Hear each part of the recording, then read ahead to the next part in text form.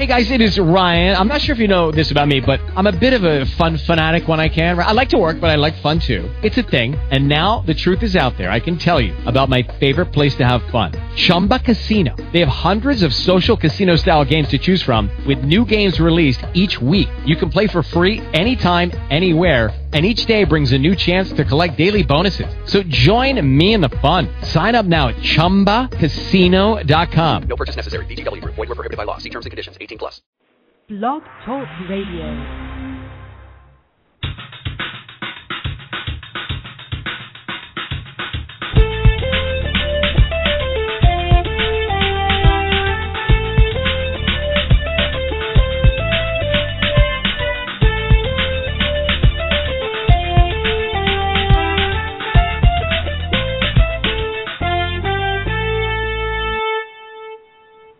Welcome to Go For It.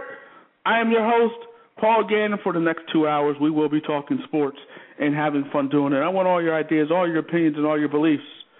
And, of course, as always, you will get a heavy dose of my opinion. If you have an opinion, the number to call, 646-727-3070. That's 646-727-3070. You can listen to the show at blogtalkradio.com/PGAN. That's blogtalkradio.com/PGAN, and you can send messages to the show on Twitter at Go4It, excuse me. And while you're there on Twitter, give me a follow at Go4It. Great show lined up for you today. Expect to be joined by Hall of Famer Willie Roaf, who will talk about all things NFL related. Also, we're going to be joined by new IBF welterweight champion Devon Alexander, who's going to talk about his big victory over Randall Bailey and what's next for him. What's next for Devon after this? And also, we're going to be joined by one of the best and the brightest and the best fans in the NBA, Clipper Darrell, who represents, obviously, the Los Angeles Clippers. And the Clippers are off to a 2-0 start, including an impressive performance against the Lakers last night at Staples Center. They look good. The Clippers look good. Jamal Crawford, who I talked about on this show, Jamal Crawford, 29 big points in their first game, and that was a victory against the Grizzlies, and 21 big points against the Lakers to lead the team as well. So he's playing some big-time basketball for the Clippers, and he might be your Sixth Man of the Year award winner this year. He might be that guy, Jamal Crawford, but the Clippers are playing well. I know Clipper Darrell's happy, and Clipper Nation is happy. A lot of people are happy. And there are some people who are sad, and I think some of the people that are sad happen to be in Oklahoma City. You look at Oklahoma City now, as they have made the trade last weekend, trading James Harden to the Houston Rockets for Jeremy Lamb, for Kevin Martin, and 2 future first-round picks. And so ultimately, 3 first-round picks, I'm sorry. That was the trade, and that was the deal. And you look at it, and I said 3 first rounds. I'm actually saying 2 first rounds, 2 first-round picks, and that was the trade. Martin, Lamb, 2 first-round picks to Oklahoma City for for James Harden. And James Harden, obviously, this was a move that surprised a lot of people. You knew the reality is, and I talked about this, the reality is Oklahoma City couldn't keep everybody. They paid Ibaka. Obviously, they paid Durant and Westbrook. And so you can't pay everybody. My thing with this whole situation, and, you look at James Harden, I mean, he was offered 4 years, $52 million.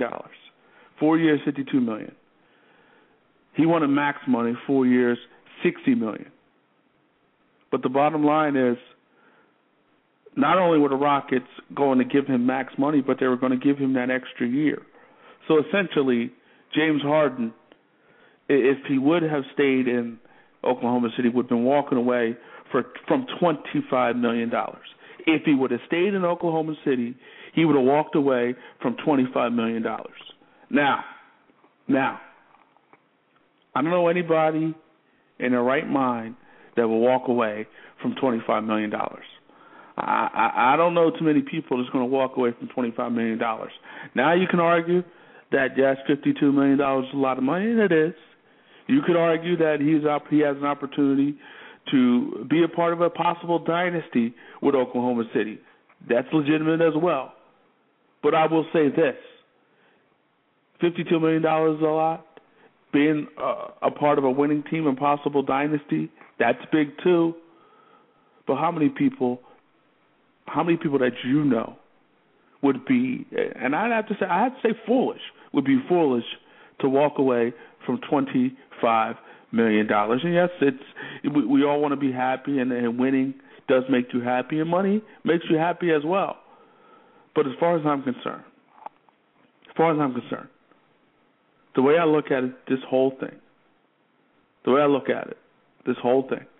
I'm thinking of what Oklahoma City should have done, and this is what I would have done. You are so close to winning a championship. You are this close to winning a championship. You are a possible LeBron James foul, no call, I should say, on Kevin Durant on the baseline from being up 2-0 in that NBA Finals series.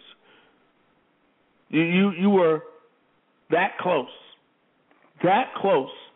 from winning a title. That close. You were competitive in Game 3, competitive in Game 4. Game 5 was a blowout, but you were competitive in each and every one of those games except for Game 5. And many had you favored to win that series against the Miami Heat a year ago. You were that close. Now, I'm not saying, obviously, Jeremy Lamb and Kevin Martin. And you look at Kevin Martin, he's a scorer. He can score. He gets to the foul line. He can score in this league. And Jeremy Lamb, obviously, the sky's the limit with this guy. He's a guy with a lot of potential. But you are getting 2 first-round picks, one which could be a lottery pick. So you do make out from that end. But as far as I'm concerned, and it's kind of like the Steven Strasburg situation on some level, when you're that close to winning a title, you're that close. And there's no guarantee that you'll get back to that point. There's no guarantee that Kevin Durant won't go down from injury. There's no guarantee with that. There's no guarantee that Russell Westbrook won't get hurt. There's no guarantee with these things. There's no guarantee that any of their key players will stay healthy throughout the course of this 82-game season and into the playoffs. There's no guarantees. So when you have an opportunity to win it and you're that close, I mean, maybe, who knows? Maybe you win a championship and James Harden says, you know what, maybe I'll take that $54 million. I'll take that deal. I'm okay with that. Maybe you do. And the thing about Oklahoma City, a lot of the guys sacrificed to stay there. They sacrificed money to stay there. But as far as I'm concerned, I can't justify, I can't be mad at anybody that walks away from $25 million. And yes, Houston probably will not be a championship contender anytime soon. But I will say this about the Rockets, and James Harden for that matter. I mean, 37 points debut with 12 assists, and he comes back last night with 45 big points. I mean, this guy is playing off the charts right now and playing some big-time basketball for the Houston Rockets. He really is. I mean, James Harden has been flat-out balling. And at this point, I guess it's only 2 games into the season, but after 2 games, James Harden is the MVP of the NBA, excuse me. But again, it's only 2 games, and we have 80 more to play. But again, 45 points is 45 points. 45 big points. And he's been impressive. He's been impressive so far, and he's getting to the lane. He's scoring at a high clip. He's getting others involved, and he's playing big-time basketball right now. If the season were to end today and we're only 2 games in, James Harden would be the MVP. But we got a lot of basketball to be played. A lot of basketball to be played. But he's playing. He's playing right now. He's getting it done. James Harden is getting it done. Really is getting it done right now for the Houston Rockets. And as far as I'm concerned, I mean, you know, if you're Oklahoma City, obviously you don't want to get nothing for James Harden. You want to try to get something for him. And that's what they did here. And they probably got the best possible deal. And who knows, maybe this team will continue to go on and move on and be successful. But as far as I'm concerned, your best team obviously is with James Harden. And as far as I'm concerned, and looking at James Harden, I believe that this team, what they should have done was taking this whole thing to the end of the year and then take it from there. He would have been a restricted free agent at year's end, and then you could have decided from there whether you wanted to match. As far as I'm concerned, you could have let this thing play out a little longer. I don't want to say it's a panic move. I'm not saying it's a panic move, but what I am saying is I just thought they should have waited. They should have waited. They should have waited. In the words of Janet Jackson, they should have waited a while before they go too far. And you could argue by trading away James Harden, you may have taken it a little too far. You can make that argument. You can make that argument, and I think you may have a legitimate argument. This team is a better team with James Harden. I don't think anybody could argue that. But the reality is it would have been hard to keep James Harden. It would have been impossible. Without paying the luxury tax, it would have been very hard to keep James Harden. That's the bottom line. That's the bottom line. It really is the bottom line. And essentially they're kind of rebuilding on the fly, if you will.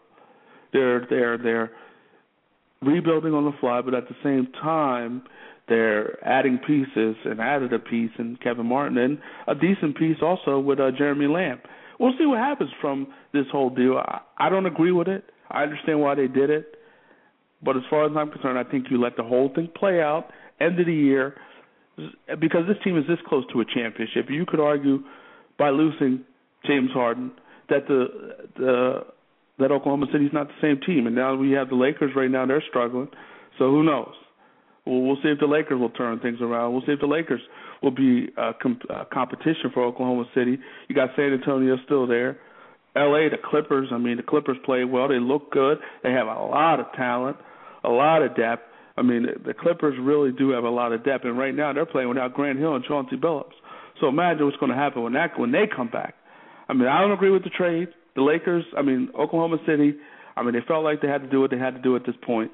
I don't agree with the trade, but I understand the trade. I don't agree, but I understand the trade, and who knows? Maybe it'll be enough. Maybe, and Kevin Martin's a scorer, and maybe he can replace that. But that chemistry, my thing is chemistry right now. It's chemistry. Will they be able to replace the chemistry that they had in Oklahoma City with that big three of Harden, Westbrook, and Durant? We shall see. Let's bring in now, we're going to switch gears to the NFL. We're going to bring in now our Hall of Famer, 11-time Pro Bowler, the great Willie Roaf. Willie, how are you?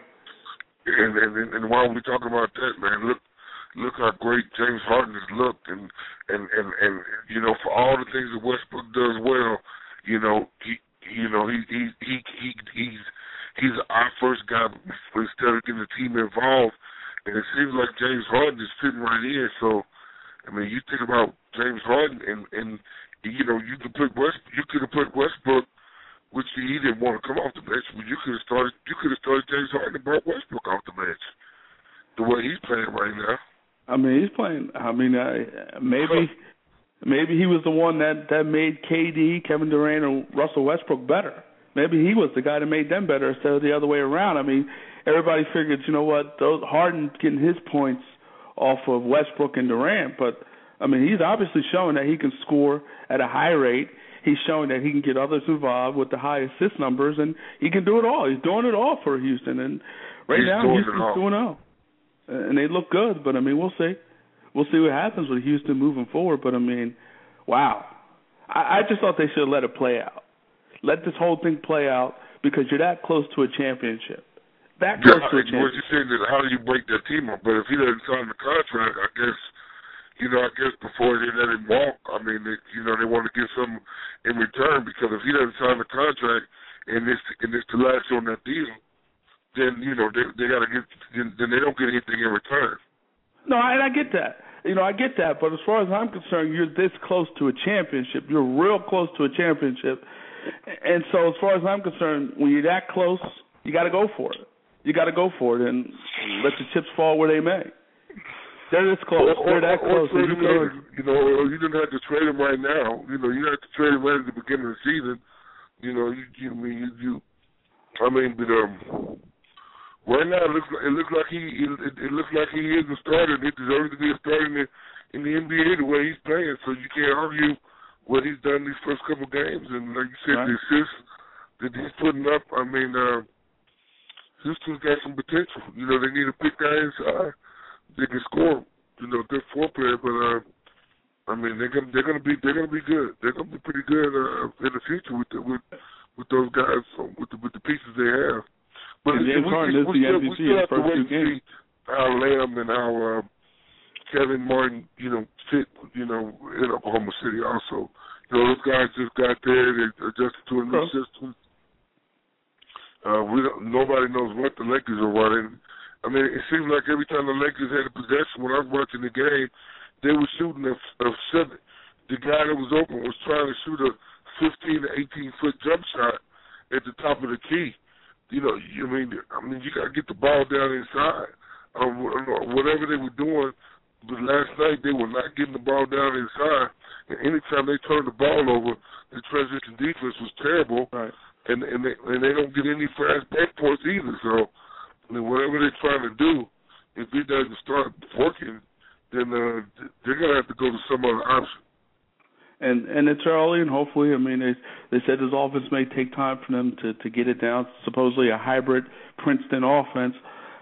Right now the Lakers look slow to me. They look slow. They don't really look that athletic. And that's where they're at right now. They look like a slow team. And the Clippers, like you said, in transition was killing them. Dallas was killing them the other night in transition as well. And so, it's still early, and I think there should be some concern in L.A. And granted, Steve Nash didn't play last night, but there has to be some concern. And hopefully, if you're a Lakers fan, they can turn this thing around. But it's not looking good so far, 0-3. But again, you got a lot of new players, and hopefully when it's all said and done, if you're a Laker fan, they can mesh well together. But we'll see. The NBA is exciting. It just started, and some exciting times in the NBA. Really, really exciting. Should be a very exciting season. I wonder what's really going to happen because there's a lot of storylines out there. Carmelo always starts off hot at the beginning of the year. We'll see what Carmelo's doing in the end of the year. But, the Heat had to go all the way to New York, and they took a beat. They took a good whooping by the Knicks last night. But, like I said, Carmelo always does this at the beginning of the season. His work is Carmelo doing at the end of the year. And is he really in shape and is he really taking basketball serious? He's a great talent, but can he do it through the course of the whole season? And my thing last night, anyway, I think that was also a byproduct of the post-Hurricane Sandy situation and that whole motivation thing as well. I think that motivated them last night. We'll see what happens when the Philadelphia 76ers come to town on Sunday, come to New York on Sunday. We'll see what the Knicks are really about because I think the Sixers are going to be a very good basketball team as well. But we'll see. We'll definitely see. While we're talking about the Sixers, let's start in Philadelphia with the Eagles. Last week they changed their defensive coordinator. It really didn't matter. Atlanta was going up and down the field. Matty Ice was hot, and he was doing all different types of things to that Eagles defense. And it really was not a close football game. Vic took a beating, and the Eagles lost. Andy Reid's first loss after a bye. Are the Eagles done? They're going to be at New Orleans. They're done. But I was watching the tape today, and Michael Vick is just not throwing the ball down the field. He had some shots there during the course of that game where guys were wide open. One time Abraham jumped outside. He could have took a shot. One time Deshaun Jackson ran our route, and he tucked it and ran, and he was open on some shots. And he's just not stretching the field. He's not throwing the ball down the field. I think he's taking so many shots. He just wants to tuck it and run instead of throwing the football down the field now. But I will say this he's not getting the time. He's definitely not getting a lot of time behind that patchwork offensive line. They showed a couple plays where he had some guys open down the field and he didn't take the shot. And it could be a part of him not recognizing it and just not playing well, and also it could be a byproduct of him maybe being a little gun shy and not really wanting to stand in that pocket and take the beating that he's taking. It could be all who knows what it really is. But, I still think this team is a viable contender, and I think they'll beat the Saints on Monday night. But I do have a concern about that game. I'm know if that defense can shut down Drew Brees. They got to play the Saints. I'm going to tell you this, Paul. The team that will win that game is the offensive coordinator that finally starts running the football and tries to balance it up and control the clock. Both teams get away from the run, and we've been talking about this, and you know Gil talked about it. McCoy should get at least 20 touches a game. And if you're not going to give him the touches, I don't know why you're not giving him the touches. You know, I know the weather was bad last week. They put so much pressure on Michael Vick to have to do too much. Behind a bad offensive line. We know that. So it makes it look worse. But we have a few quarterbacks we can talk about that are regressing. It's more than Michael Vick. It's 3 or 4 guys I can name. And Cam Newton is still up to debate because we're questioning the play calling and that college style of stuff they did. That he needs to run an NFL system. But we have quarterbacks that have been regressing this year, and and Michael Vick is one of them. He has not played well this year. It really hasn't. I mean, you talked about Newton, you talk about Vick, you can talk about Mark Sanchez, who has not been playing well. You also talk about Tony Romo. No matter the numbers that he puts up, he always is a big always finds a way to have a bad turnover at a bad time. And I mean, it's some bad quarterback play out here, and Michael Vick has not been playing well. He really has not been playing well at all. But this is the time to get right. I mean, that Saints defense, I mean, Willie, me, you, and a few other guys, we might be able to do some work against that Saints defense. I mean, it's not a very good defense. It's not a very good defense, and this could be the right game and the right opportunity for the Eagles to finally get right on the offensive end. They could finally get right on the offensive end against this Saints defense. We'll see. This is the defense to do it against. If you're going to do it against any defense, this is the defense to do it against. Because this defense obviously stinks at this point. They're not a very good defense in New Orleans. But this is a big game for the Saints. I mean, they have 5 losses. It's a big game for the Saints, and the Saints need to win real bad too. They're coming back home. They got punished last week by Denver, which I thought would be a tough game because the defense was struggling, and because Peyton Manning is playing some great football right now. Peyton Manning, when he sees those safeties, if the guy's open, he's going to hit him. He's getting the job, but he's throwing the ball where the ball, he's going to stretch the field. You got to take your shots. Michael Vick is not taking his shots. Drew Brees is still turning the ball over a little bit, but they're not running the ball enough. And there are other things that they're doing. McGahee's playing well. I don't know what happened to Moreno, but McGahee's playing well, and they're running the ball. But when Peyton Manning gets the opportunity, he's going to take his shots down the field. And definitely, I mean, and Denver's playing some good football. They really are playing some good football. But let's see what happens when Denver. And right now they're doing it. He's doing it against the Little Sisters of the Poor. I want to see him do it. I really want to see him do it against the top-notch defense. I want to see him do it against the top-notch defense right now. And every time Denver, you look at the Broncos, every time they've stepped up, every time they stepped up in competition, they lost. Every time they stepped up, they lost. So I'm very interested, and they're not going to have a lot of opportunities with their schedule to have that step-up opportunity. They're not going to have that opportunity. Looking at their schedule, they're not going to have many opportunities. Every time they stepped up. They've been playing a real tough schedule too early, right? They played in New England. They did. But every time they stepped up, they go to Atlanta, they lose. Home game against the Titans, not the Titans, the Texans, they lose. And they had a chance to come back in the Atlanta game, and that's the one game the Titans did not play well and do 2 or 3 picks in the first quarter. Three picks in the first quarter. And they made a run at it. So if Peyton Manning, while he's learning a new system, doesn't turn the ball over against Atlanta, they got a chance to win that game.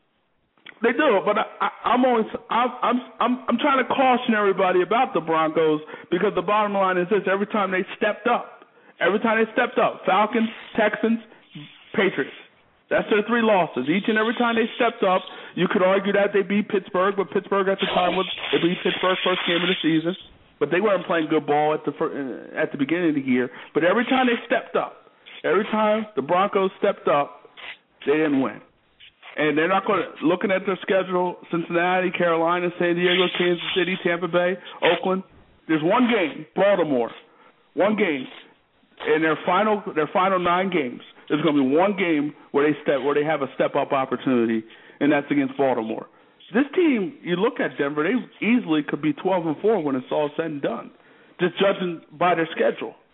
They could be 12-4, and they still could be a team that I have questions about. Because we obviously know they're going to run through the AFC West. True. We don't have a question whether they're going to run through the AFC West or not. No, there's no question about that. I think the question becomes when they actually get to the playoffs, and they have to step up. Because the 3 teams that they lost to, they're all playoff teams, and the 2 of those teams, the Texans and the Patriots, are going to be in the playoffs. So they're going to have to step up. We'll see if Peyton can step up against a team with a pulse. We'll see. I'm going to caution. I'm going to caution all this Peyton Manning love at this point. I know he's coming off the injury. Okay, but as long as they got a running game, as long as they keep their running game, then we'll see what happens. True. Very true. Very true. But let's see what happens. Let's see what happens. So we won't know. We won't know how good he is, really, I think, into the play. How good this Denver Broncos team is. But they are healthy. True, but we won't know how good they are into the playoffs. But they are healthy. They are. Okay. We'll see. Okay. And let's look at the Falcons now, Willie. I mean, they beat the Eagles obviously in a dominating performance. They are 7-0. Matt Ryan, a lot of people are talking about him as an MVP candidate in the NFL. And they have the Cowboys coming to town this week. Do you believe in the Falcons? I mean, we've seen this script before, but do you believe? I believe Matt Ryan has gotten better. The knock on Matt Ryan before, Matty Ice, was that he did not play as well on the road. He's proven his critics wrong this year because he is playing better on the road, and that was a knock on him. And they got the running game. They got a sound defense. So I believe the Falcons are for real. The Falcons are for real, and I don't see Dallas going to this. I don't think Dallas is for real. And Dallas does too many things. Dallas is not a fundamental. It doesn't seem like to me, watching them play, they're just not fundamentally sound. And I know that's what Jason Garrett, when he took over the job, that was a knock on Dallas before when Wade Phillips was there, was that they weren't fundamentally sound when he was there. And I know Jason Garrett tried to get them back to the fundamentals, but I don't know what happened between last year and this year, but they're not fundamentally sound. And, that's got to be first and foremost addressed.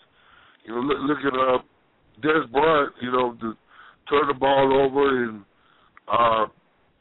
the way Romo's been playing. I mean, it just you're not going to win football games playing like that. No, they got back in the game with the Giants because they did play a lot better. Right. Whitney had a career day with him, have like 18 catches. 18 catches or whatever he had. I mean, but you're not going to win football games turning the ball over the way they did and doing the stupid mental stuff they do. And it's just it's week in and week out, snapping the ball over the quarterback's head before he's ready. This stuff is happening too much with too much regularity to their team. And I look at Dallas, and they remind me of the Philadelphia Eagles so much. I mean, 2 teams, talented teams, quarterbacks who do the spectacular but make big-time mistakes along the way. And both of those teams are talented ball clubs, but for whatever reason, they're just not disciplined teams. And, Willie, you've been in the NFL a long time. Discipline comes down to coaching, correct? It comes down to coaching, and the players have to just do the little things during practice to make sure they don't do it. I mean, usually, I don't see how a team would go out there and practice great and then go out there and do the things they're doing. But I don't know. I'm not at practice every day watching them. But, ultimately, that comes down to practice and working on the little things, working on the fundamentals, making sure you're going to be in the right position to catch the ball, to catch that punt return, or, make sure you got it. You got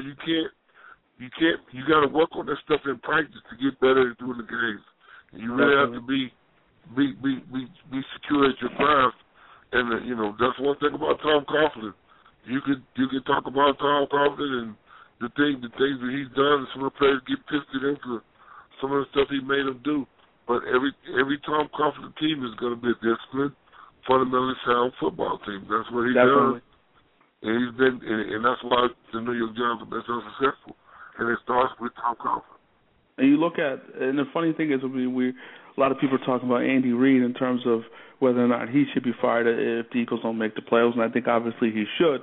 But the funny thing is, Tom Coughlin has been in that position a bunch of times. You remember the first time the Giants won the Super Bowl, the talk was he was this close to losing his job. If they don't make it to the playoffs, he was that close to losing his job. And look at him now, 2 Super Bowls later, and we're talking about Tom Coughlin as the possible Hall of Fame type of coach. So it's funny how things... Look what he did for Jacksonville. Took them to the AFC Championship. So I would say you look at Tom Coughlin's resume, taking an expensive team and as good as they were from the start with the pieces he put on that team as well as they played. I would say, and then knocked up the Broncos that year when they were supposed to go. The year before they went to the Super Bowl. Right. When they were 13-3 in Denver, they knocked them off. I would say in 1996. I would say that he is a Hall of Fame coach. Probably is. I think he definitely is after 2 Super Bowl titles and what he did in Jacksonville as well. We're talking to Hall of Famer Willie Roaf. And Willie, the New York Jets, they looked pathetic last week against the Miami Dolphins. They're now 3-5.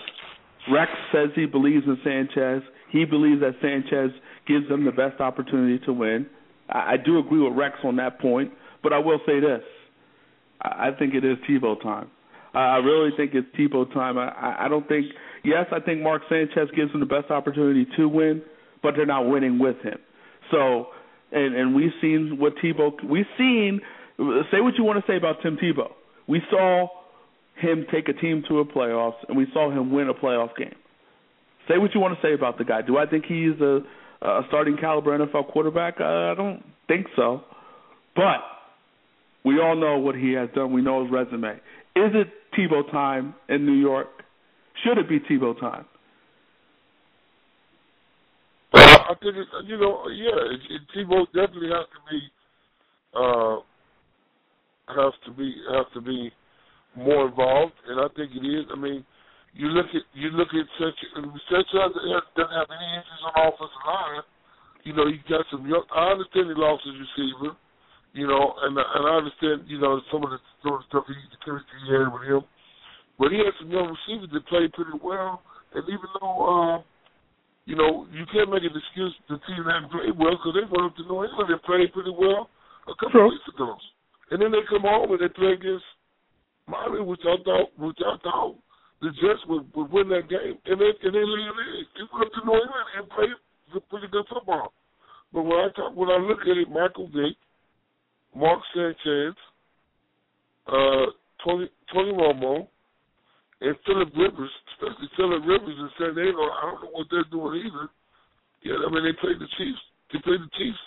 Last week. The Chiefs hadn't led a game in regulation all year, and they go in there and win the game against the Saints.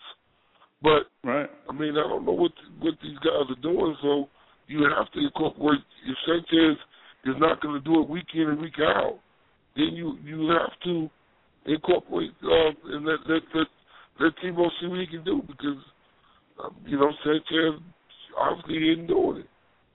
And I look at it and I say, well, I can make an excuse for him. He is his best player on offense. Santonio Holmes is done for the year. I mean, that's their best offensive player. That's the best offensive player they have, and he's done. There's not a whole lot of weapons on the Jets. On the offensive side of the ball for the New York Jets. Not a lot of weapons. And I think Tebow is the type of guy who can do more with less, more so than Mark Sanchez can do. And I'm not saying Tebow is a better quarterback than Sanchez because I don't think he is, but I think he is the type that can do a little more with less. So I think it's Tebow. It should be Tebow time. And I don't think it will be Tebow time. And I mean, if they lose, they have a bye this week, but if they lose again, they'll have 6 losses. And they go to Seattle 2 weeks from now, and that's a tough place to play in. I mean, Seattle's a tough place to play at. So it could be it for the New York Jets, and I think before it's too late. And you look at the Broncos; they were 1-4 with Tebow, and he turned their whole situation around. Granted, they were fortunate enough to be in a bad division; that helped. But I mean, he did turn them around. Say what you want to say about it, he did turn them around. Ultimately, he did win a playoff game. He has just as many playoff victories as Tony Romo.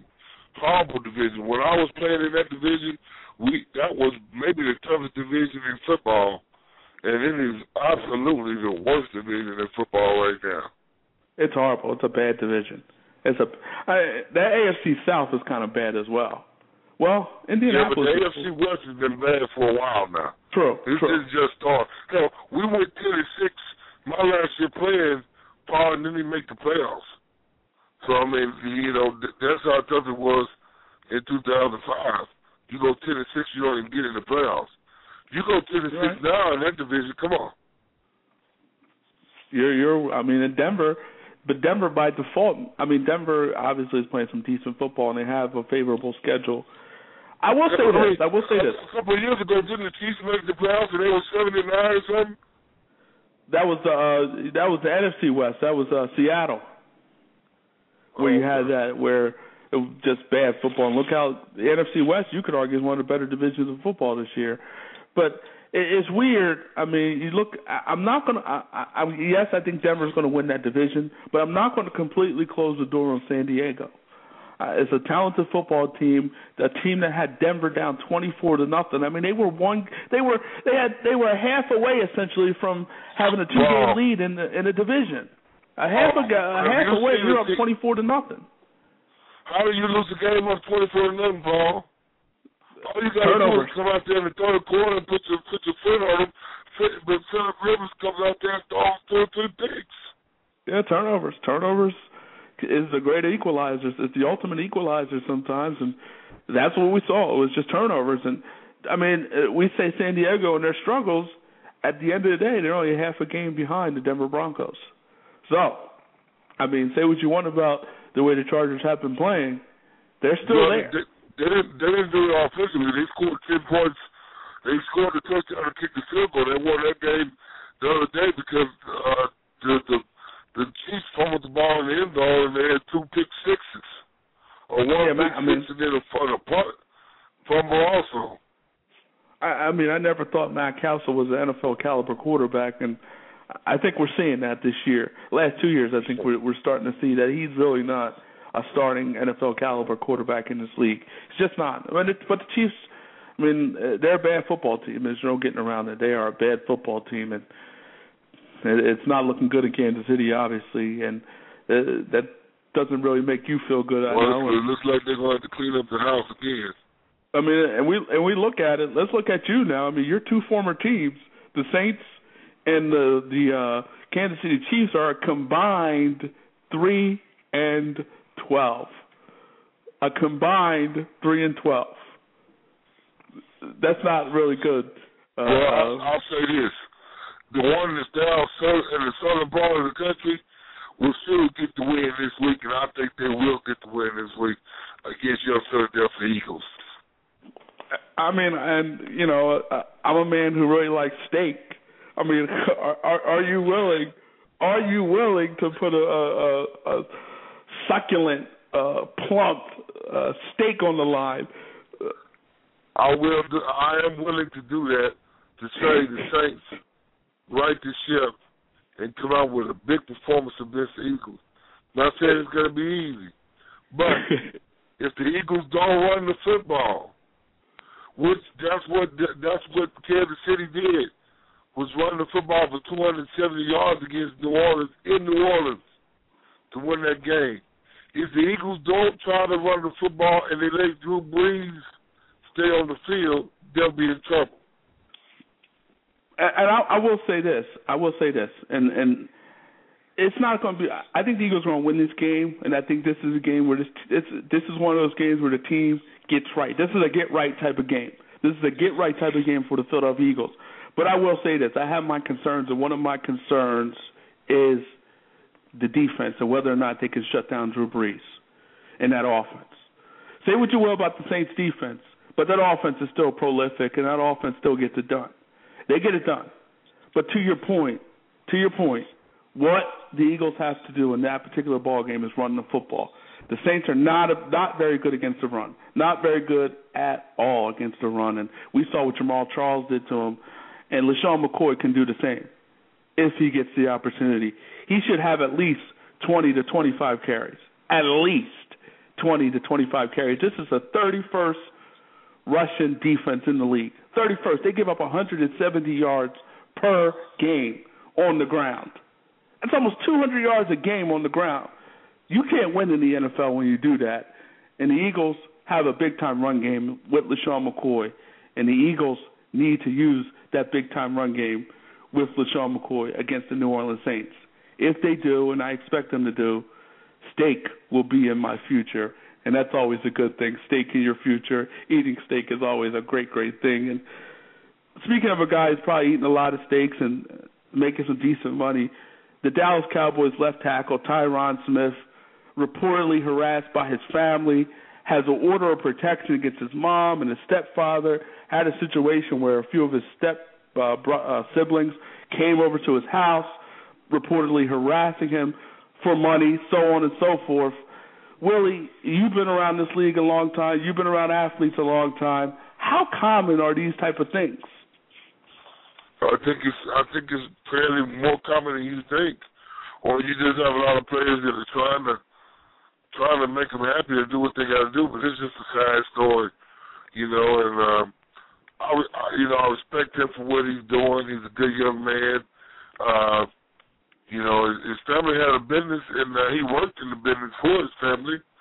I read the story after you told me about it, and, you know, I don't know. I mean, if he already helped him out, you know what I mean, you have to set guidelines. You have to say, oh, well, I'll do this and this for you, but I can't continue to do it. And if he set those guidelines, then they got to be accountable and not depend on him to take care of them. Because what about when he's got to play football? What about when he decides to have a family and have kids to be responsible for it? Because he's still a young man, right. You know. But he nipped in the bud now because, you know, like I said, he'll be signing one of those deals for over $10 million a year in the next 2 years. I mean, that's the going rate for a starting tackle, and they'll really be trying to get more out of him because you know they know exactly what he's making. So exactly. He needs to.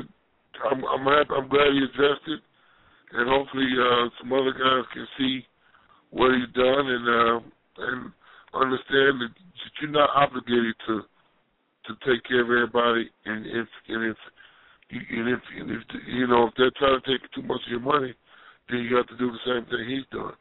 And right now, he is saying that he has $1 million that is missing, and his mom denies that she took any of his money.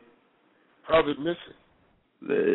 I guess he's claiming that somebody took his money, and it looked like it's looking like the parents. How would they get access to his money though? His mom and dad on this financial advisor, so how would they get? Apparently at one point he did give them money initially. But now I guess he's saying maybe they took more, and you know I guess they're trying to figure out how all this went down. And unless they were on his accounts, unless he had their names on his accounts, then they wouldn't have been able to take that though, Paul. So their name should be nowhere near his name. Never, just like we saw with Leon Searcy. First of all, you don't have that in a checking account. You have that invested with a financial advisor, but you don't put nobody's name on your accounts or give nobody power of attorney of your accounts to be able to take any money out. Right. No, you're right. And the thing was, I don't know if you set up a PayPal account, or if you set up a PayPal account, they can go and take some money out. I don't know. I don't really know how that PayPal stuff works, but you know, so I don't know how you. But I don't understand, Paul. If you had $1 million right now, Paul, you got it in an account or somewhere invested. If you don't want nobody to be able to touch it, then you just don't put their name on their accounts. Right. You're right. I mean, apparently he did give them a lot of money, a substantial amount of money when he first signed his contract, his initial contract with the Dallas Cowboys as the 9th pick in 2011. But I mean, you know, sometimes you give people money and they keep coming back for more. It's just like if you leave some food out for a bird, the bird is going to keep coming back, and you might be running into that type of situation. Obviously, I mean, it's sad. I mean, you play hard and you earn your money and you do what you have to do to make that money, and then you have more money, more problems. Basically, you have his family pretty much harassing him and bothering him and everything, and it's a tough situation, obviously, and hopefully they can work it out. But I mean, he's doing a good thing now before he makes any more money or signs that next contract. He's nipping it in the bud, and hopefully they'll back off a little bit. But it's got to be difficult for him to lose, you know, your mother, your stepmother, even your step siblings as well. I mean, that's got to be a difficult situation. Definitely got to be a difficult situation. It's already difficult though, Paul. So I don't know what you know. Either he's gonna nip it in the bud now, or he's gonna keep dealing with it. So it's already a difficult situation. And you know, if they ran through the money he already gave him, then he's got to nip it in the bud now. And hopefully they'll respect him later for doing it. If they don't, then oh well. Right. You're right. And reading the story here, apparently he hired a financial advisor at the urging of his parents. Hired a specific financial advisor at the urging of his parents. And this particular financial advisor and him have parted ways, so who knows what happened there with that as well. Well, obviously, if he hired the financial advisor with the urging of his parents, then that tells me what happened there. That financial advisor was helping his parents take his money. And apparently his parents, somebody that was close to them, that knew them, and that's how he lost the money. That's why he fired the financial advisor. And also the parents. You look at his parents was also a part of supposedly managing his money as well. So obviously the financial advisor and his parents took the money, and that's a shame, Paul. So if you say that the debt, to me, the damage has already been done. If his parents and his financial advisor took $1 million from that young kid, you know, just going out of this portfolio, then that's a shame. So the damage has already been done, Paul. They've already done the damage to this kid. Very true. I mean, and sad. It's just a sad story, sad situation, and hopefully everything can work out all right for him financially. What if he goes out there next week and hurt? What happened to the left tackle in San Diego? What if he goes out there and hurts his neck this year? What if he goes out there and blows his knee out? Knock on wood, it doesn't happen. But what if he doesn't get to that next contract? That's true. You know, you're year to year on this deal, Paul. Or if you have a serious injury, then the team's not going to want to lock you into one of those 5-6 year deals, you know, at $70-80 million. They're not going to. They're going to look at you as more of a liability. So, you never know what can happen. Right. You know, and as we know, the NFL, those contracts aren't guaranteed. So, I mean, the big part is your signing bonus, and like you said, you're in a year to year. You're in a year to year type of situation, and anything can happen on that field. Anything, as you well know.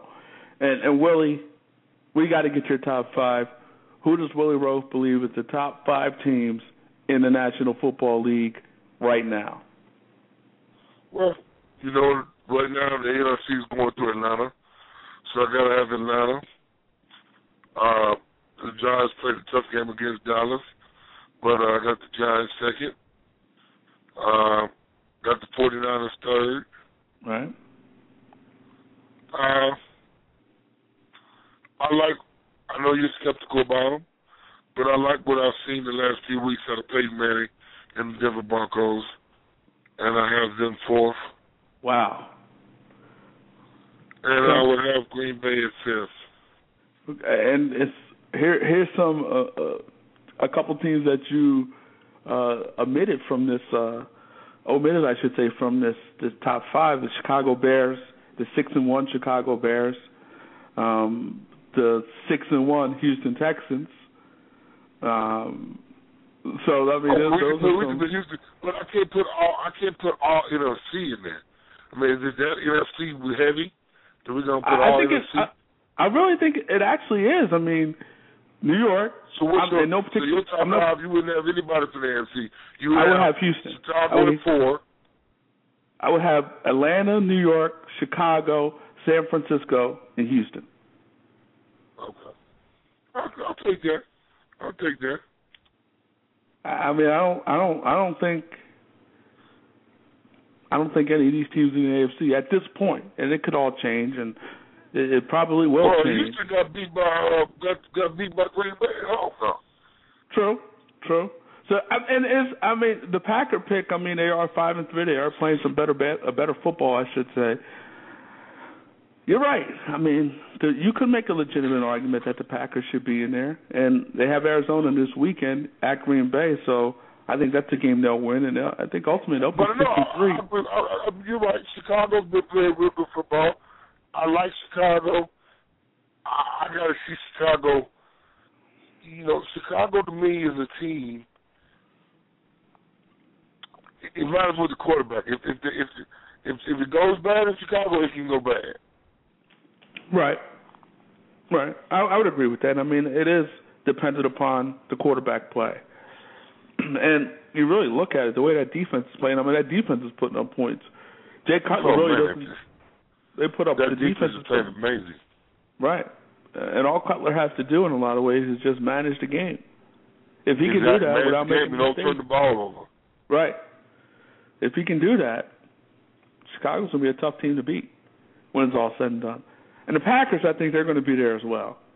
With that, I think that offense is starting to come around now with Aaron Rodgers, and they're going to be there as well. It should be interesting. I mean, there's a lot of great football to be played, a lot of great games this week. Got the Steelers traveling to New York. I mean, that's going to be that's going to be a big one, a big football game. Should be an interesting football game. I mean, so you got some decent football games this week, and we'll see. We shall see what happens. I mean, you got the Cowboys going to Atlanta. Some decent games this week. But I will ask this, Willie. You have the situation with the Steelers who are traveling day of to New York because of Hurricane Sandy and everything that's going on with that. Does that affect the Steelers at all, you think? I don't think it does as much because it's only like an hour flight. Right. You know, I don't think it's that long a flight, so I don't think that will affect them too much. You know, because, you know, if you were talking about a 2 or 3 hour flight, then I say, yeah. But since it's an hour, they're going to stay in the hotel or stay in home and just fly up there and play the game and come back. So I don't think it will affect them that much. Right, and I think I tend to agree with you. But we'll see. I mean, it should be a great football game. And I think the Steelers actually win that game. But we'll see. We'll see. I think the Steelers go to New York and get that done. Willie, as always, man, pleasure talking to you. Let's do it again next week. They play the Giants, right? They play the Giants in New York. I don't think they get that done. I think they get that done. We'll see. Okay, we disagree on that one, too. we do disagree on that. We probably disagree on a lot of games this week. Actually, well, you pick Philly every week, and Philly's been letting you down consistently. They have. They really have. I actually have maybe if they lose this week, you won't pick them anymore. That might be you might be right. You might be right, but I don't know. I don't think I'm gonna go away from that Philly pick anytime soon. I actually think the Panthers, who go travel to Washington, is going to beat the Redskins as well. I don't agree with that either. I really do. I think. I don't know. I think they can put a spread on that. They might cover the spread. Yeah, they might cover the spread. We'll see. Okay. As always, Willie, let's do it again.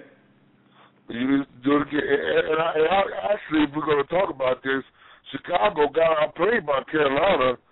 If Cam doesn't throw that pick six in the game, they probably lose that game. So Carolina outplayed Chicago last week. And that was a situation where Steve Smith slipped on the route. And so really the interception wasn't Cam's fault. So, but you're right. And I think Cam, I mean, you look at the Panthers, they almost beat Atlanta, should have beat Atlanta, and probably should have beat Chicago. Probably should have beat Chicago as well. But I guess that kind of separates the teams is, things happen in the NFL. I mean, you can look at a lot of games and look at a lot of teams and say they're like 2, 3, 4, 5 plays away from being or having a different record. So Carolina is a few plays away from being a better team, but they are what they are, as the great Bill Parcells would say. Yeah. We'll see. All right. Take care. You take care, too. Willie Roaf, 11-time Pro Bowler, Hall of Famer. Great talking to Willie as always, and a lot of interesting storylines to talk about in the National Football League. A lot of great things to talk about. A lot of interesting storylines. A lot of great situations happening in the National Football League, and it's great. The NFL is great as always. The NBA is going to be great this year as well. A lot of great things going on. It's a great time to be a sports fan. Great time to be a sports fan. And for all you on the East Coast, it's probably a great time to be a sports fan now that a lot of you have your power back. I mean, a lot of us was without power in the East Coast for a long period of time. I was without power for about 20 hours. That was 20 hours too long. But I was back, and I'm back. The power's back. The electricity is on and running and on and popping, and I get to watch some basketball, and I get to watch some football, and life is well. Life is good, as Nas will want to say. And let's go to the NFL now. Let's start with the Philadelphia Eagles. This is a team, obviously, that they're in a tough spot right now. They're lost 3 games in a row. This was a team at one point that was 3-1, lost 3 games in a row, including last week against Atlanta. I mean, crazy game. And it almost looked like the Eagles, in a lot of ways, had quit on Andy Reid. That's not what you see from an Andy Reid coached football team especially coming off a bye. I mean, this team was 13-0 during Andy's tenure, coming off a bye. And so you were surprised, shocked, by the way, how listless that defense was, how listless that offense was, and just how listless that team was as a whole. I mean, they did not play. They did not show up in that game. They did not show up. They were better off staying home. They did not show up. They did not show up. And you look at the play, obviously Matt Ryan played well in that game. Obviously Julio Jones and those wide receivers played well in that game. But Nnamdi, he got toasted. Nnamdi Asomugha got toasted in that particular football game. Heard a stat where Matt Ryan was perfect. He targeted Asomugha 5 times and was completed those 5 passes. So 5 for 5 going at Nnamdi. 5 for 5 going at Nnamdi. And I remember a couple of years back when they first signed Nnamdi Asomugha. I was one of those guys who wasn't all jacked up and pumped up about that move. I mean, first of all, it wasn't a need for the Eagles. I thought you had just traded for Dominique Rodgers-Cromartie, so you had that.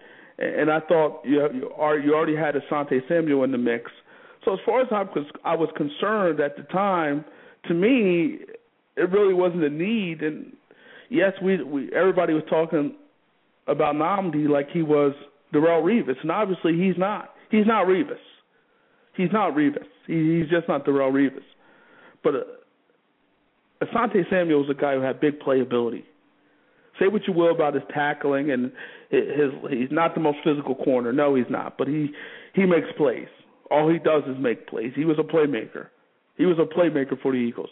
And that defense needs some playmakers because they're not getting turnovers. Secondly, they're not getting sacks. They're not getting no pressure on the quarterback. It's just bad.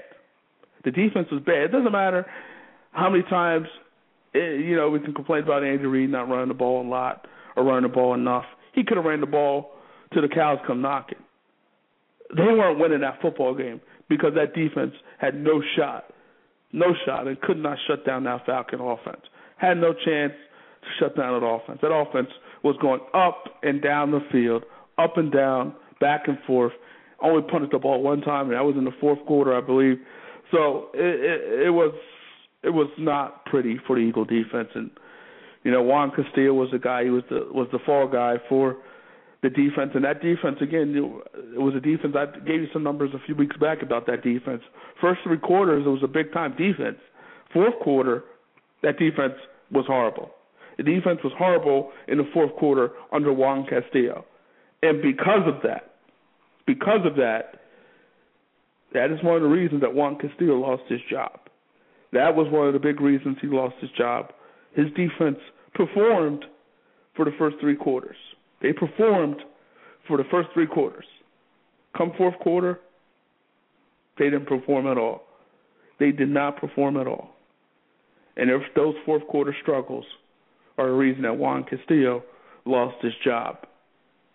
And let me just give you those numbers because it's crazy. Under Juan Castillo as defensive coordinator for the Philadelphia Eagles, first 3 quarters, the defense was tied for 6th in giving up points. Tied for opponent's yards per game. And this is the first 3 quarters. Tied for 6th opponent's yards per game. Actually, they were 6th outright. Third down percentage. They were first in getting teams off the field on third downs. They were first in that category for the first 3 quarters. Takeaways. They were tied for 9th in the first 3 quarters. Tied for 9th in takeaways for the first 3 quarters. Tied for 6th in points per game in the first 3 quarters. 6th in opponent's yards per game in the first 3 quarters. And third down percentage again. They were first. Let's move to the fourth quarter now. In terms of points per game, this defense under Juan Castillo, 23rd. In terms of yards per game, this defense was 22nd. In terms of third down percentage, getting teams off the field, this team was 30th. And in terms of takeaways, they went from 9th for the first 3 quarters to 32nd in the fourth quarter. So that's all you need to know about Juan Castillo's defense and all you need to know about the Eagle defense for the first 3 quarters. That's all you need to know. But Todd Bowles didn't do much better because the Eagles were roasted for not only the first quarter, not only the second quarter, not only the third quarter, but all 4 quarters. That defense was roasted. That defense was roasted. Roasted. Roasted, roasted, roasted, roasted. We'll see if it changes this week against the New Orleans Saints. The second hour of Go For It starts right now.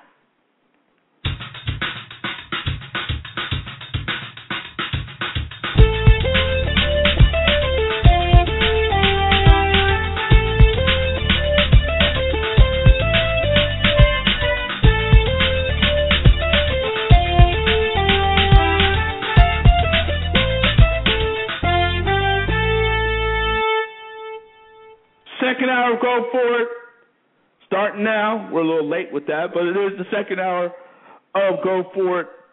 In this hour, we're expected to be joined by Clipper Darrell, and I know he's excited. I know he's happy.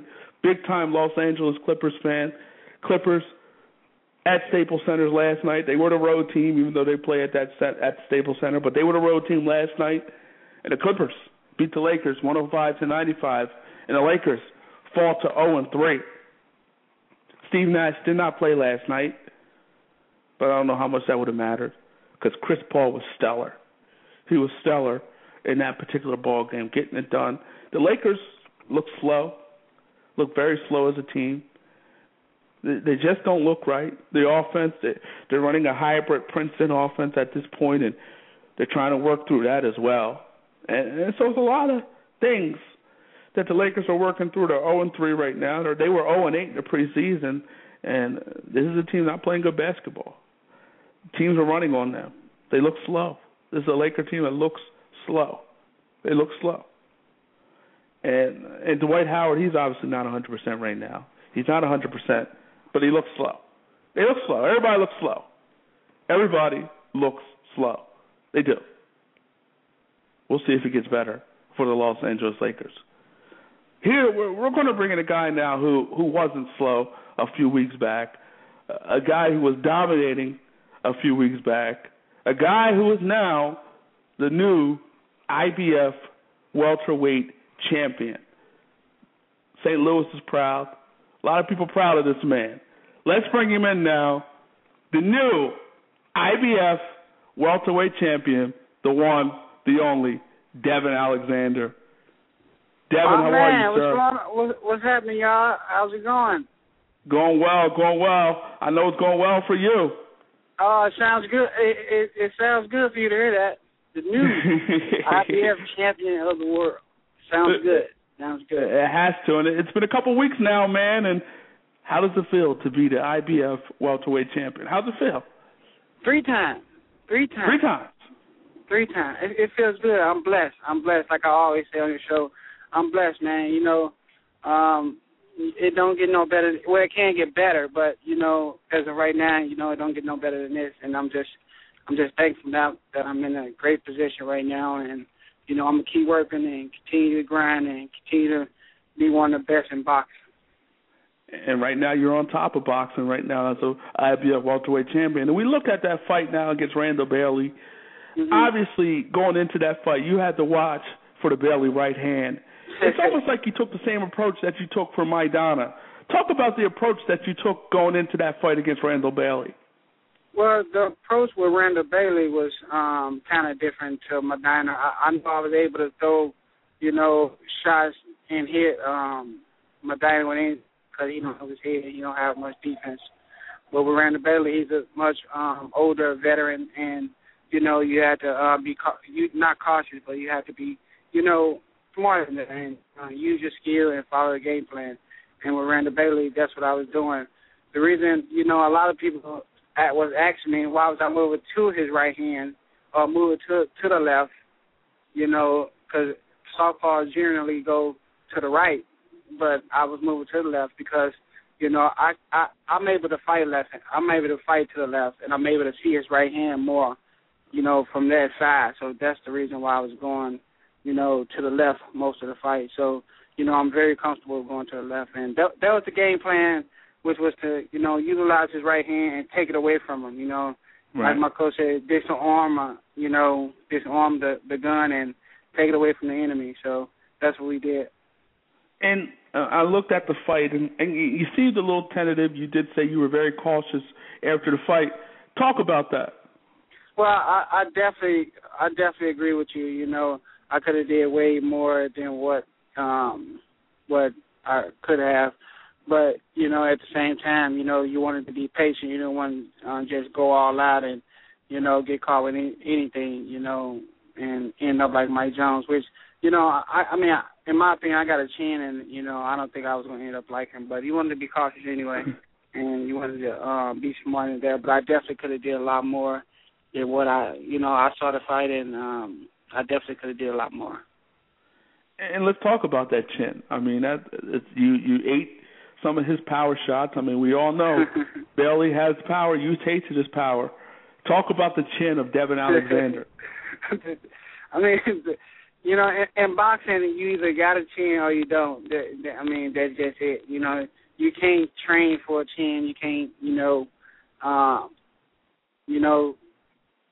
try to have a chin after, you know, 20 or 25 professional fights. You can't have it. So that's something I'm thankful for having, which is a chin. You know, I was able to withstand, you know, a couple of shots he hit me with, but it didn't faze me at all. I was able to come back and hit it with 3 shots of mine. So, you know, the chin is there. It's important. It's definitely important in boxing, especially, because without that, you know, you're nothing.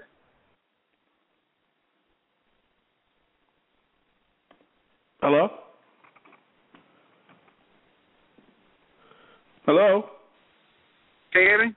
Yeah, I can hear you now. Okay, was my... You know, you were talking about your chin? Yeah, my chin is definitely there. You know, you can't be, you know, it's definitely there. I'm thankful that it's there because, you know, most people, you know, in boxing, if they ain't got no chin, they don't make it far. So thankful that I got a chin. Definitely. Not a glass jar. And talk about Bailey's power. I mean, you tasted it. How real is his power? He had decent power, just like Maidana had decent power. You know, I think Randall Bailey had a little more pop on it, but you know, at the same time, this is boxing. Everybody has power. Everybody, you know, anybody can be knocked out at any time with one punch. You saw that in Roy Jones and Tarver fight. You know, Right. So everybody has power, it's just how you utilize it. And but Randall Bailey did have some decent power. He did. And obviously, I mean, he has the power, but he obviously didn't have the work rate. I mean, we saw him against Mike Jones. He didn't have the work rate in that fight, and in this fight, it was even worse. I mean, he only threw 198 punches, only landed 45. Did you expect Bailey to be a little more active? We expected him to because he just won the belt, and people was coming after him with because he got the IBF belt. So we expected him to throw a lot more punches, but we wasn't going to be there to see if he's going to throw a lot of more punches. But we just know we was going to be on our offense, and we was going to do what we got to do and follow the game plan. Randall Bailey, his thing is you have to be right in front of him, and that's what he said after the fight. You got to be right in front of him for him to even throw the right hand, and I wasn't there for him to hit me with it. I was constantly, had my head movement, or I was constantly, going to the left or going to the right, not standing still, so he wasn't able to do what he wanted to do. Definitely, and you had a lot of success with that. And how's it feel now? I mean, your second fight at 147. I mean, you dominated Maidana. You pretty much dominated this performance as well. You seem strong at this weight. How are you feeling at 147?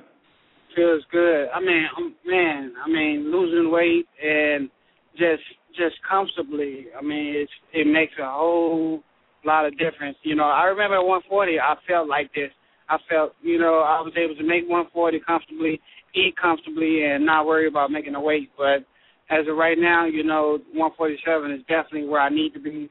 I'm comfortable. I'm making a weight comfortably with no problem.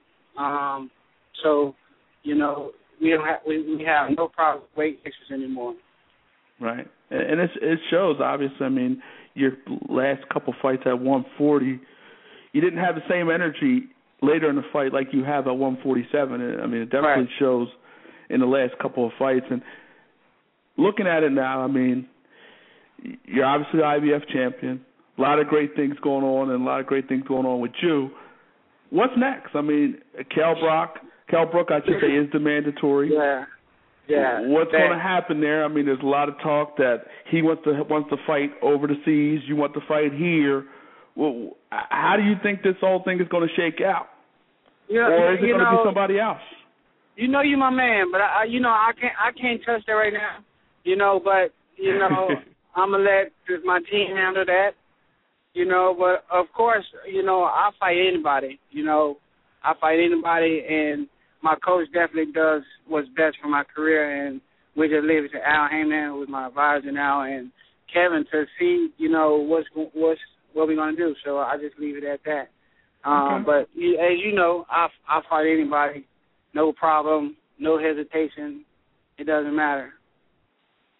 We're talking to IBF welterweight champion Devon Alexander, and like you say, you'll fight anybody. It doesn't matter. Hypothetically speaking now, forgetting mandatories, forgetting all that other stuff, if you could fight any fighter next, who would be next for Devon Alexander if you were picking?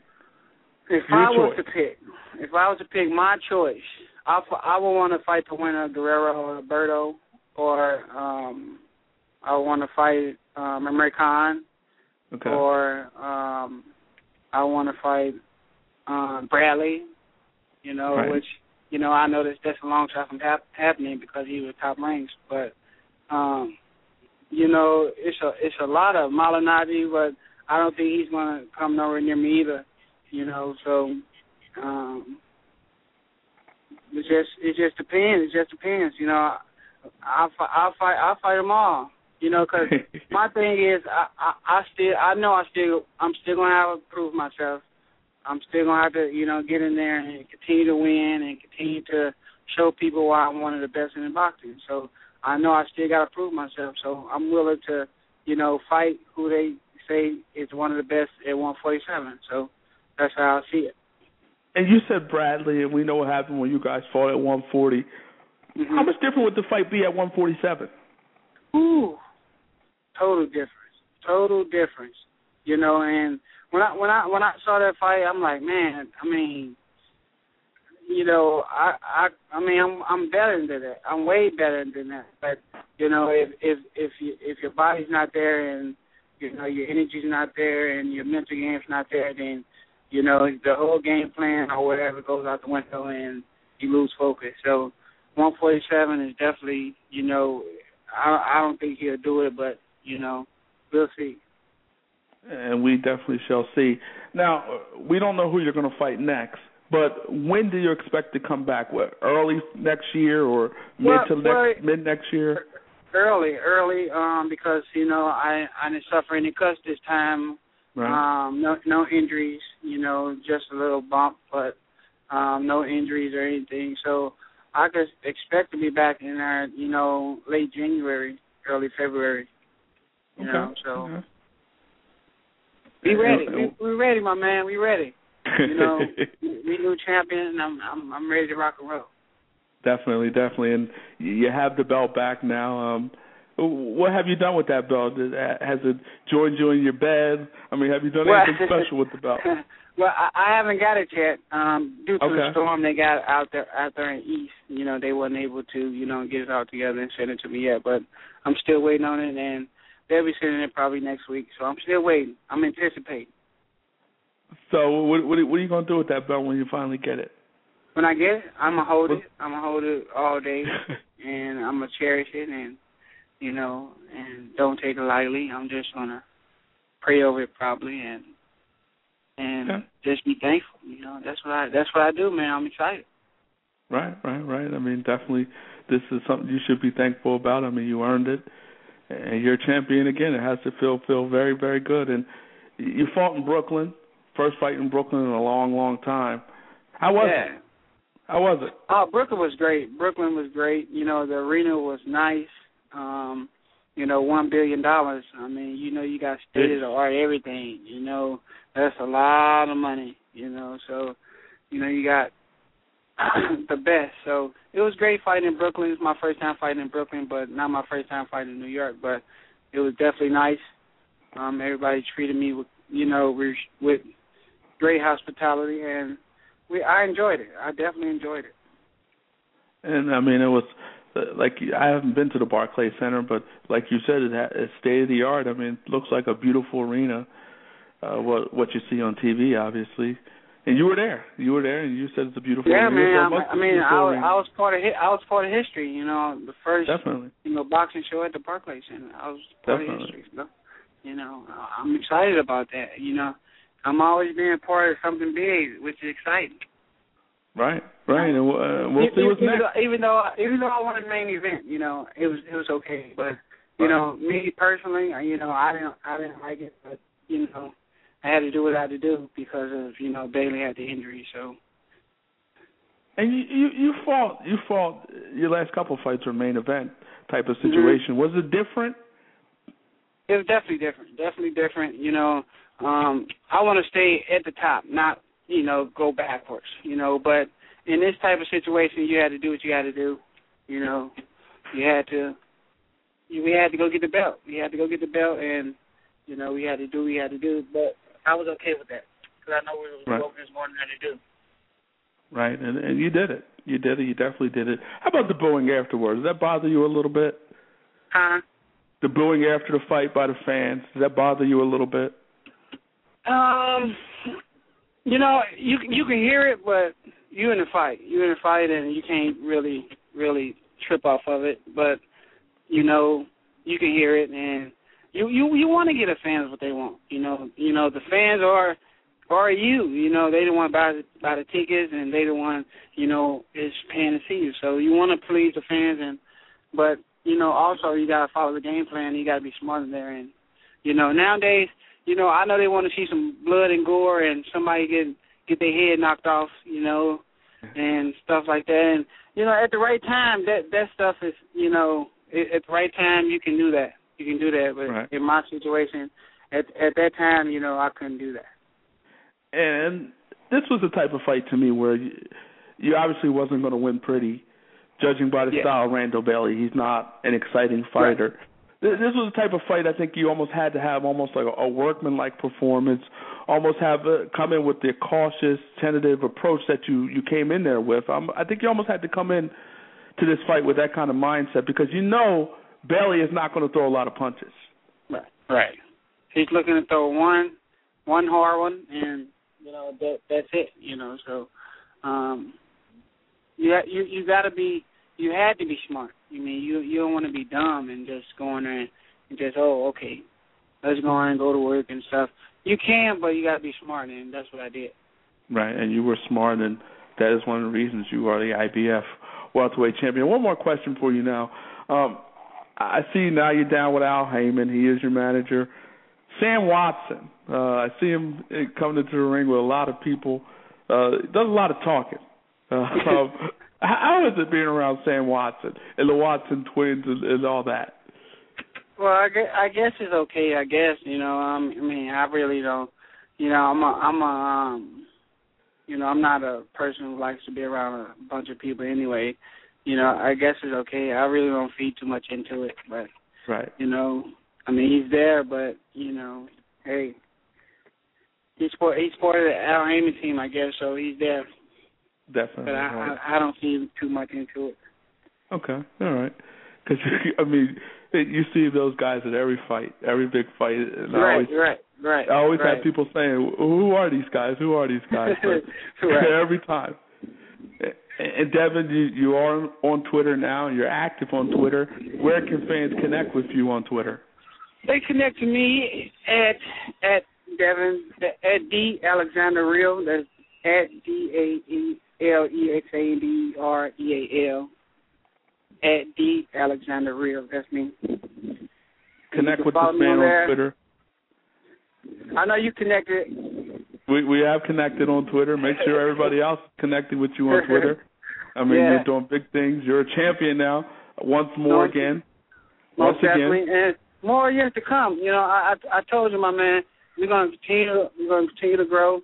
And this one guy had made a good point. To me, that Holyfield, got better Holyfield got better as they got, as he got older and he got to fighting more. He developed more power and developed more, skill, and he got better. And that's how I see myself at. Definitely, you're 25 years old. Sky's the limit for you. You have the belt now, and so you got a great opportunity here, man. And enjoy it.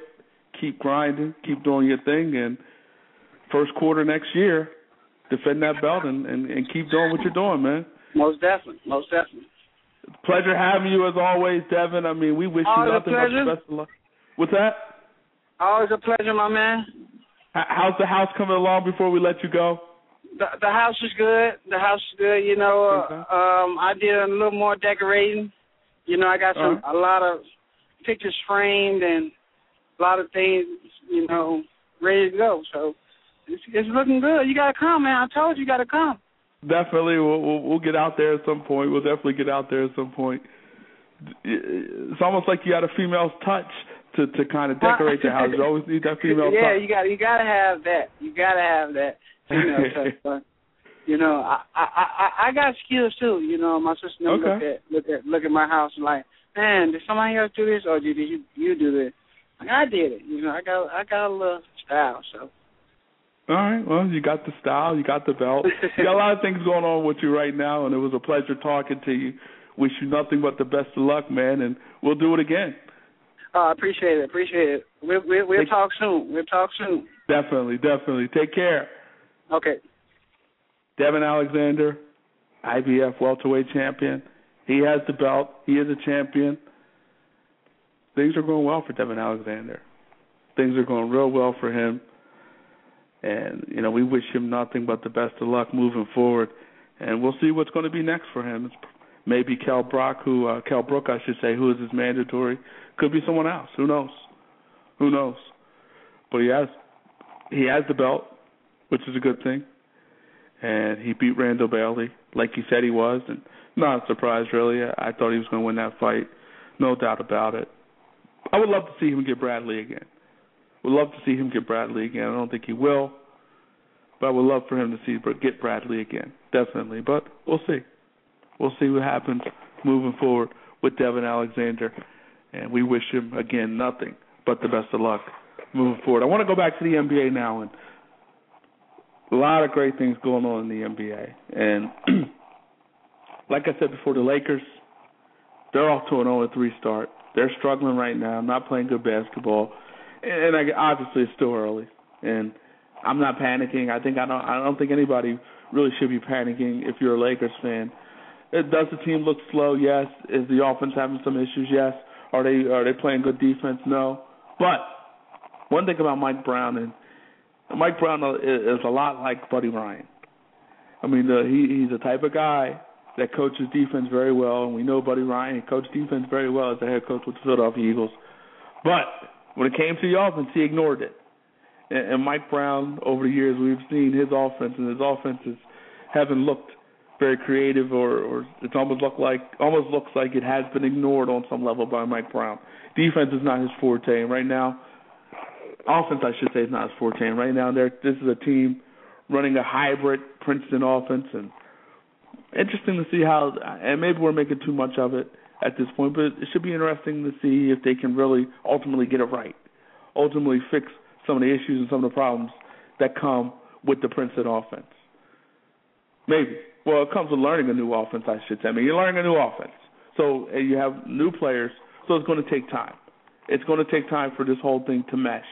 And then right now, like I said, Dwight Howard, you know he's really not 100%. You really know he's not 100%. But it's a team that's struggling right now. And Kobe's playing some good basketball. He had 40 points last night, but the Laker team as a whole looks slow. They look slow. But we'll see. It's still early. And the Clippers. How about those Clippers? 2-0 right now. One of my favorite Clipper players, Jamal Crawford. He's balling right now. Big fan of Jamal Crawford. Was a great signing to bring in Jamal Crawford. Was a huge fan of that. Huge fan of that move. Huge fan of the Jamal Crawford move. Huge fan of the Jamal Crawford move for the Los Angeles Clippers. Big-time fan of that move. That was a big move for the Clippers. He's a guy that can score the basketball, a guy who's hit some big shots throughout his career, believe it or not. Jamal Crawford was a great signing by the Los Angeles Clippers. Great signing by the Los Angeles Clippers. Great signing by that ball club. And the Clippers right now are 2-0. It's still early. A lot of basketball to be played. And let's not forget that. There's a whole lot of basketball that needs to be played right now. Whole lot of basketball that got to be played right now before we can start talking about where teams are going to be when it's all said and done, where these teams could be. I mean, it's still too much basketball to be played. But I will say this. Clippers are a deep team, deep basketball team. The Rockets, 2-0 right now, playing decent basketball. Obviously, you have James Harden, 37 and 45 the first two games. You have a team that's getting some good play from Omar Sheik, who had 19 rebounds last night but no points. How about it? But, I mean, he's a guy that they overpaid for as well to get.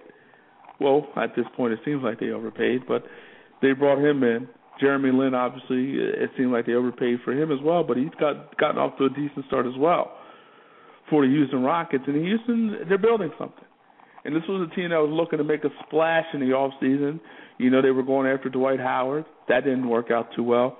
They wanted him, but that didn't work out too well. So this is a team that is looking to make a splash, was looking to make a splash, and they made the splash. They made the splash with James Harden. Made the splash by getting James Harden. And that was big. Getting James Harden was big. That was a big-time move, bringing him in. Bringing him in was big for the Houston Rockets. And obviously Houston is not a championship contending team at this point. They're not. And maybe they will be at some point. But right now they're not.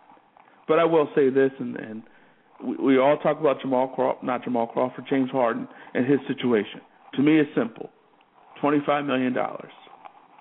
$25 million. That's basically what he would have been walking away from if he would have signed with the Oklahoma City Thunder. $25 million. Again, I said it before, I'll say it again. There are not too many people in this world, on this earth, who will walk away from $25 million. Nobody does that. Not too many people would do it. I can't say nobody who does that, but not too many people would do it. That's a lot of money, folks. That's a lot of money. A lot of money. I don't think you walk away from that kind of money. You just don't. You don't do it. I can't advise anybody to do something like that. Yes, again, as I said earlier, he could have been a part of a dynasty in Oklahoma City, maybe, maybe not. But he definitely could have at least won one championship with Oklahoma City. One. You would think they would at least have won at least one championship. One. But he chose to move on. He chose to move on. He chose to do what he felt was right, and that is, in some respect, chase the money, chase the check. Can't argue with a man who chased the check. I mean, he's not hurting anybody by chasing that check, so I can't argue with him. I can't argue with the man at all. He chased the check, he got the check, he got the money, and now he's a leader of the Houston Rockets. He is their best player. He is their go-to guy. And he's proven as such the first two games. He is the MVP of the first two games, if that means anything, because there's 80 more left to be played. But he is the MVP of the first two games. Give him credit for that. And 45 and 37 is big-time numbers. 37 in Game 1, along with 12 assists, and 45 in Game 2, along with 7 rebounds. So he's balling. He is absolutely balling. Absolutely balling right now. He truly is balling. But right now, looking at the West, the Clippers playing some good basketball. Houston, San Antonio, two teams playing good basketball. Oklahoma City, they're still there, still getting their production from KD, Westbrook. This is still a big-time basketball team. There's no getting around that. Yes, they're missing James Harden, but this is still a big-time basketball team. This is still a big-time basketball team. Oklahoma City is still a big-time basketball team. And they're still going to be there when it's all said and done. This is a team originally I had winning the championship. I had this Oklahoma City Thunder team winning the championship. After they made the trade and traded James Harden, I got off of it. And I think I might have got on to the wrong bandwagon, which was the Los Angeles Lakers. And, hey, it's only 3 games. It's only 3 games. And things can change. Things can change, but it's only 3 games. It's only 3 games. Only 3 games. So it all could change. And you look at Oklahoma City, Kevin Martin, the guy they brought in to replace James Harden, had 19 points last night. 19 points last night for Kevin Martin. And one thing you're going to get out of Kevin Martin, he can score. You might not get the same type of defense that you got out of James Harden, but he can score. And James Harden for Oklahoma City was an 18 points per game scorer. 18 points a game he averaged last year for Oklahoma City. Kevin Martin right now, again, it's only 2 games, but at 17 points. He's at 17 points, 3 assists, 2 rebounds. Coming off the bench, a la James Harden. Now, I'm not saying he's better than James Harden, because he's not. But he's a decent replacement for James Harden. He's definitely a decent replacement. Is he better than James Harden? No. Is he a decent replacement for James Harden? Yes. Yes, he is. He really is. And can Oklahoma City continue to be successful without James Harden and with Kevin Martin in the fold? Yes, they can. Yes, they can. Yes, they can. And I would be surprised if they weren't. They're going to be there. Oklahoma City is going to be there. They're going to be there. They are going to be there. And you look at James Harden, last year for Oklahoma City, averaged 16 points a game, 3 assists, 4 rebounds. 31 minutes a game. 31 minutes a game from James Harden a year ago. Obviously, that minute total is going to go up. Obviously, that points per game is going to go up. Those things are going to go up. It's going to go up. It's going to happen. It's already happening. He's putting up big-time numbers. And I think he's going to continue to put up big-time numbers. On the low, you look at it, James Harden is one of the better two guards in the game. At least so far. He's demonstrating that, in some respect, he may have been underutilized in Oklahoma City. Maybe he was the one who and we always thought, and I always thought that, obviously playing with Kevin Durant and Russell Westbrook, you're going to get some good looks. You're going to get some big-time looks playing with those two guys. There's no denying that. You're going to get big-time looks. Playing with those guys, you're going to get big-time looks. You really are. And he's getting the big-time looks. He's getting big-time looks. James Harden did a year ago to Oklahoma City. And right now, it doesn't matter. He's getting the looks, and he's getting it done with the Houston Rockets. He's balling. He is balling. And let's talk about a team that is balling, the Los Angeles Clippers. And let's bring in now one of the biggest Clippers fans there are, one of the better NBA fans in the league, maybe one of the best NBA fans in the league, the one, the only, Clipper Darrell. Clipper, how are you, sir? What up, baby? What up? How you doing? Doing well. Thanks for joining us. Man, hey, I'm so high right now. I don't drink nor smoke, but, man, this high is not coming down till June, baby. Let's hope. Let's hope it's only 2 games in. It's only 2 games in, and your Clippers, you look good last night, beating the Lakers 105-95. Talk about that Clipper victory last night.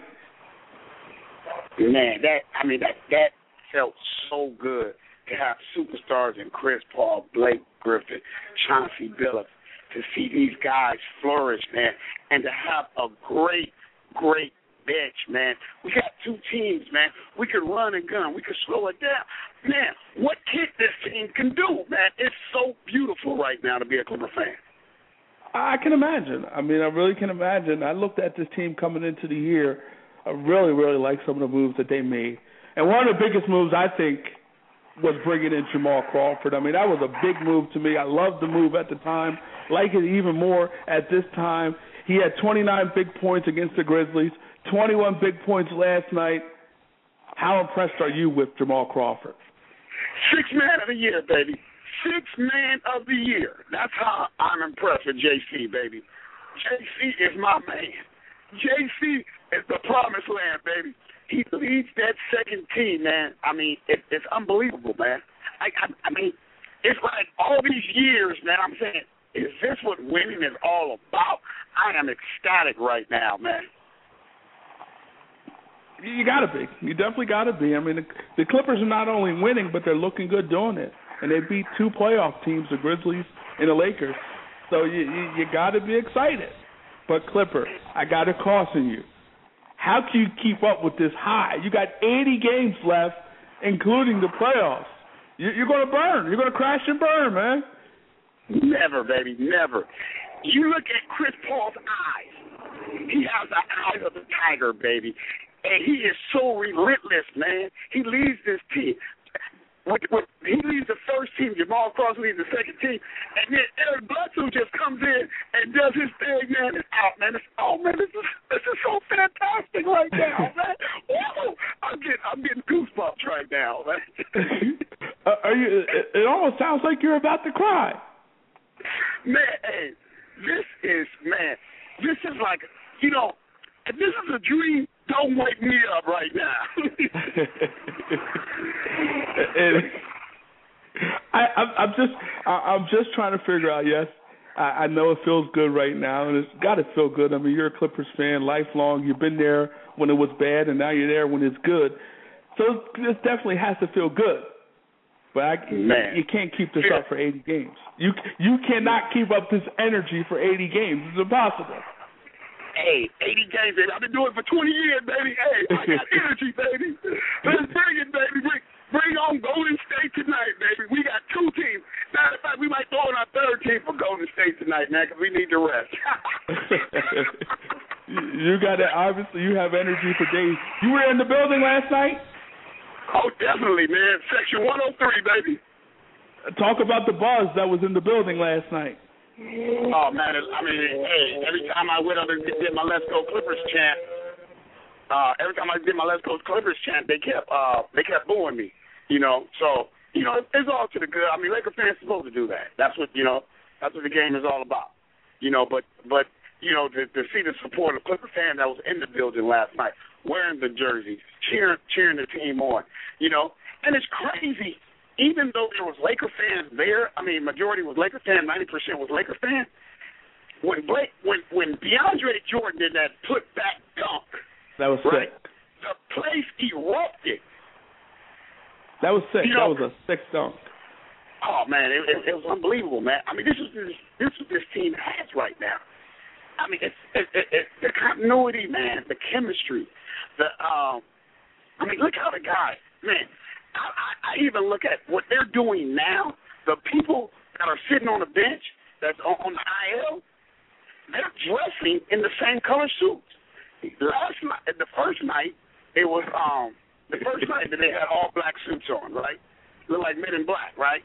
Last night they came in gray suits. I'm waiting on what they're going to come in tonight, baby. You know, man, this is unbelievable, baby. Maybe they can come in with the Clipper Down suit. No, man. If they bust out with a Clipper Down suit, I'm going crazy. You should have been there on Halloween, though. I had about 3 or 4 people dressed up like me on Halloween. Matter of fact, if you go to my website, you can check it out. And man, it was so funny, man, to be honored like that, man, on Halloween, man. I was like, man, people went out there and spent the money and bought the suits, man. Wow. You know, wow. Even a girl dressed up, man. It was a white female, had black makeup, had the goatee, and put the suit on, man. You gotta check it out.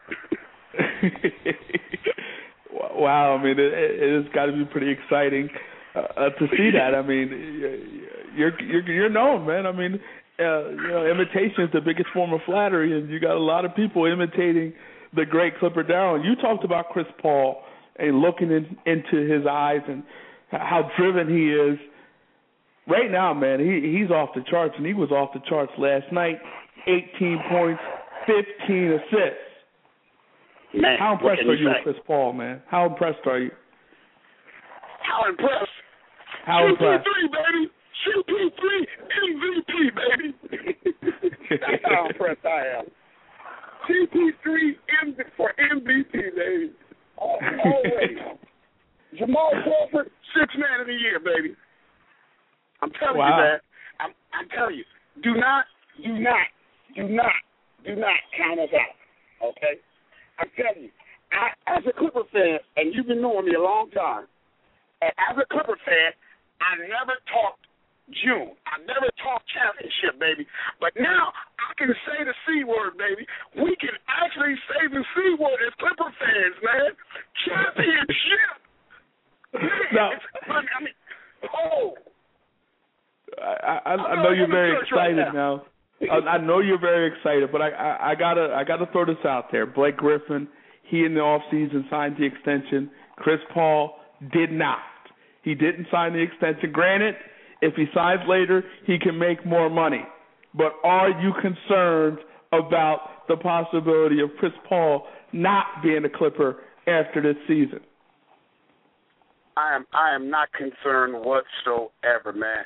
Chris Paul is here to stay, baby.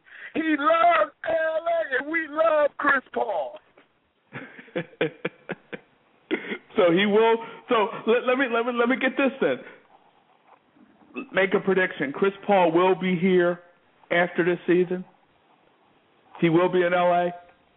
You know what? Chris Paul's his own man, and I never predict what another man will do. But we'll wait till the summer for that. Right now, I want to concentrate on all these victories, baby. Going after the Pacific Division champ. We ain't never had a banner up there, man. We can be the Pacific Division champions, the Western Conference champions, and the NBA champions all in 1 year, baby. That's a dream come true. Wow, and dreams do come true, and we'll see if they come true for you. And we're talking to one of the greatest fans out there, greatest NBA fans out there, Clipper Darrell. And Clipper, the Lakers last night, they didn't look good, haven't looked good throughout the course of this season. 0-3 right now. You saw it up close and personal. What's wrong with the Lakers? The Lakers is over. It's Clipper time.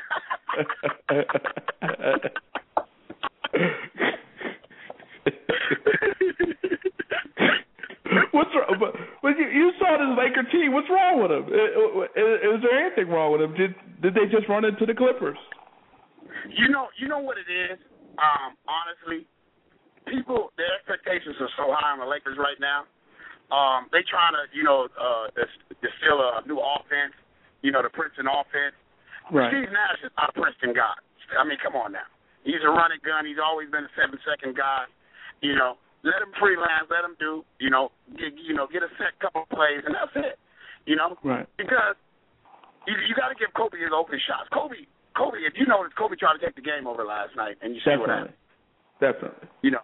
He has to facilitate. He has to get his other players involved, man. Dwight. The only reason Dwight had the points he had because he went to the free throw line. You got to share the wealth. You got to share the wealth. Sometimes I wonder, did Kobe really want Dwight here? Come on, because he did not.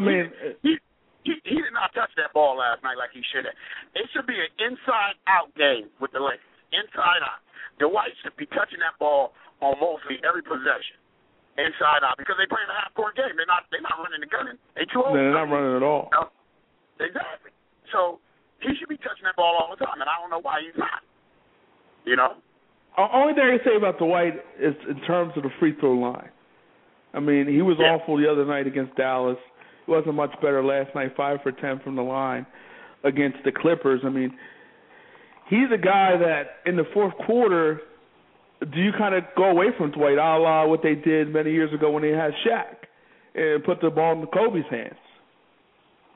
You can't go away from somebody that you pay all that money to, and it's good. His defensive presence is outstanding. His offensive, he got a little 10, 15 footer, but Shaq didn't make his free throws either, but he still won 3 rings with Shaq.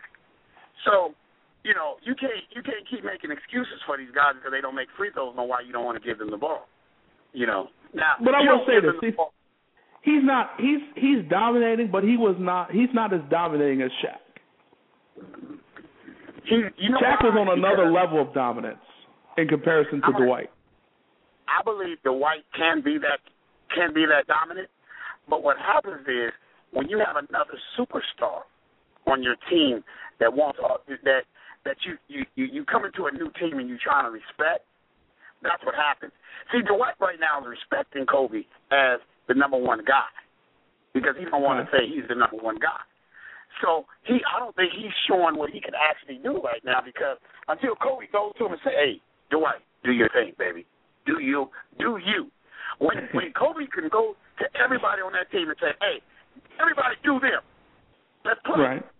Then everybody will feel more comfortable. But everybody's worrying about how Kobe's going to feel, and what's going to happen. That's all it comes down to be, But the Lakers going to definitely be all right. But, second round, I believe they'll make it to the second round. They have a second round exit, and the Clippers will be in the Western Conference Finals. I'm considering against, OKC. Might be San Antonio. And then we move on to the finals, baby. Now, okay, so you're saying the Clippers. Now, I've heard you throw a prediction of 55 wins out there.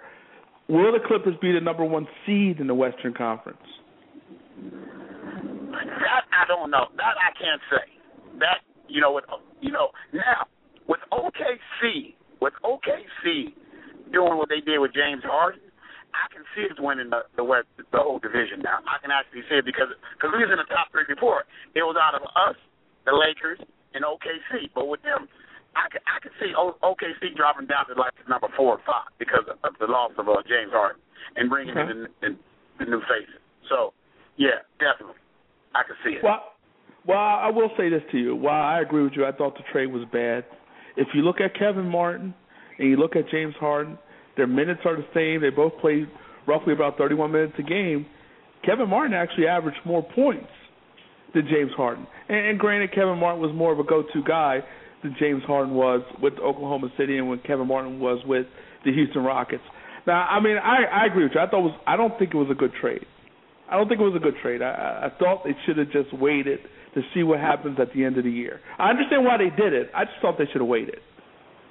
Me too. I mean, that was the craziest move I've ever seen because they had a good chance for a title run again. They had a very good chance. They had the same team. They had a couple of additions. Didn't change too much, and they was coming back. I mean, it throws the chemistry off. Now Kevin Durant has to get used to Kevin Martin. And then you got to get Russell Westbrook involved. And, come on now. I mean, and he's not a James Harden. James Harden's an open three-point shooter. He played solid defense. Kevin Martin does. True. Come on now. So, but I will say about Kevin Martin, he gets to the foul line. He can score the basketball. It's not an awful move. It's not an awful move, but it wasn't the type of move I don't think I would have made because you're that close. You're that close. And you don't know if you ever get that close again. You don't know. But we'll see. I mean, we'll see. And I got this to ask about this whole James Harden thing. I mean, basically it came down to essentially $25 million. If Chipper Darrell was in that particular situation, would he walk away from $25 million? At 20, what? How old is James Harden? 22, 23? I think he is about 23, yeah. Yeah, no. I would never walk away from $25 million. You can't. Yeah, I mean, you're asking somebody to go from $3 million a year to $15 million a year or 12. Come on, man. I mean, that's life changing. But well, how about this? I mean, money doesn't bring happiness. But let's put it to you this way, okay? Would you choose? Let's break it down this way. If he stays with Oklahoma City, he signs a 4-year, $52 million deal, right? And Oklahoma City becomes a dynasty. Because it's very possible that Oklahoma City could become a legitimate dynasty. It could happen. Let's just say he does that. Would you rather choose that, or would you rather go to Houston, get the extra $25 million, and your maximum ceiling would be Western Conference Finals? You got to go get your max money. That's bottom line. You gotta make your money. When you're in your 30s, then you come back and say, "Hey, I'm going for the ring now." But right now, you gotta maximize. You gotta maximize who you are. Because if you don't take the max deal now, what happens if you get hurt? That's true. That's true. Anything can happen. So you gotta go after the max right now because you gotta secure yourself for the rest of your life. No, I don't think anybody. You can't argue with what James Harden did. I mean, $25 million is $25 million. There's no getting around that. That's a lot of money. And I don't think in your right mind you can walk away. Unless God taps you on the shoulder directly and tells you, do not walk away from $25 million. Walk away from $25 million. Unless God tells you directly and you hear him directly, you can't walk away from $25 million. You just can't. You can't. Exactly. Because people tried to say it was like a $4 or $5 million difference. I said no, it wasn't because that extra year give you that $20 million. Come on. Right. You just can't do it. Now, if they would have said 5 years, okay, we give you 5 years, $75 million. You walk away from 5. Then I say, okay, you're being kind of cold because it's a salary cut now. Right. But but for 20, nah. 25, oh no, never. No, you can't. You can't. I wish James all the best over there in Houston, man. You see what he's doing? Putting up big time numbers. Big time numbers. Making big time money and putting up big time numbers. It's great to be James Harden. 23 years old, $80 million contract. Wow, what a life, what a country we live in. I mean, that's great to be James Harden. And Darryl, you talked about your website. You got some great things going on at your website. Tell us about it. Yeah, my website is everything that I do, everything I talk about. I've been a part of some great events in the past couple of months. I was the MC for CP3, the shoe line. Along with Avion Crockett, I was the co-MC with him. I was co-MC at Blake Griffin's Red Bull dunk contest. Well, with my co-MC Mouthpiece, and we were judges for that event. And plus I do a lot of charitable events and going out. But after the website keeps you informed. Shows you where I'm at, my everything. Follow me on Twitter and everything, and let's have some fun. I do respond to all emails, and I respond myself. I don't have.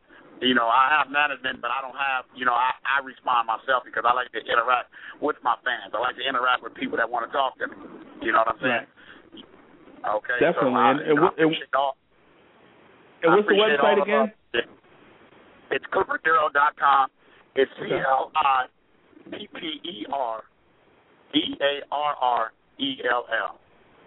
And they can also follow me on on Twitter at ClipperDarrell.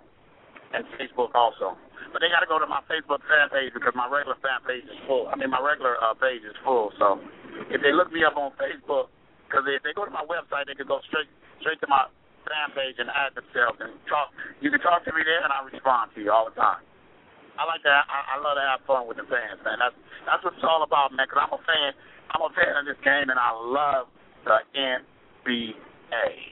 And definitely, I would agree with you. This is going to be a big-time year for the NBA.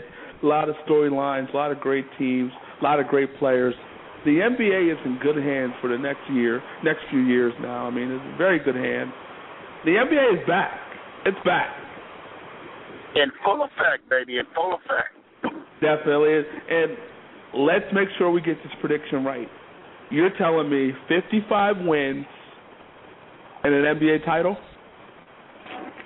I'm saying 55 wins in Western Conference Finals. We will be there. So that's like that. You're guaranteeing at least an appearance in the Western Conference Finals. Yes. Okay. All right. I'll hold you to that. 55 wins. Pacific Division champions? I'm looking at Pacific Division champions. Okay. Anything can happen after that. After we get to the Western Conference, anything can happen after that. Okay, it depends on the matchup. It depends on the injury. It depends on a lot of scenarios. But our bench is deep, and we got a lot of camaraderie right now, and it's going to be a beautiful 2012-2013 season for the Los Angeles. Okay, so let's make sure we have this straight. 55 wins, Pacific Division title, and a Western Conference Finals appearance, at least. Yes. Okay, I got you down for that. And we'll see how this whole thing plays out. Fans, make sure you go to ClipperDarrell.com. Make sure you follow him on Twitter at ClipperDarrell. Darrell, it was a pleasure talking to you, man. We wish you nothing but the best of luck. Before you get out of here, I need a Let's Go Clippers chant. Let's go, Clippers, let's go. Yeah, baby. Appreciate you having me, man. Always a pleasure. Take care. Love you, man.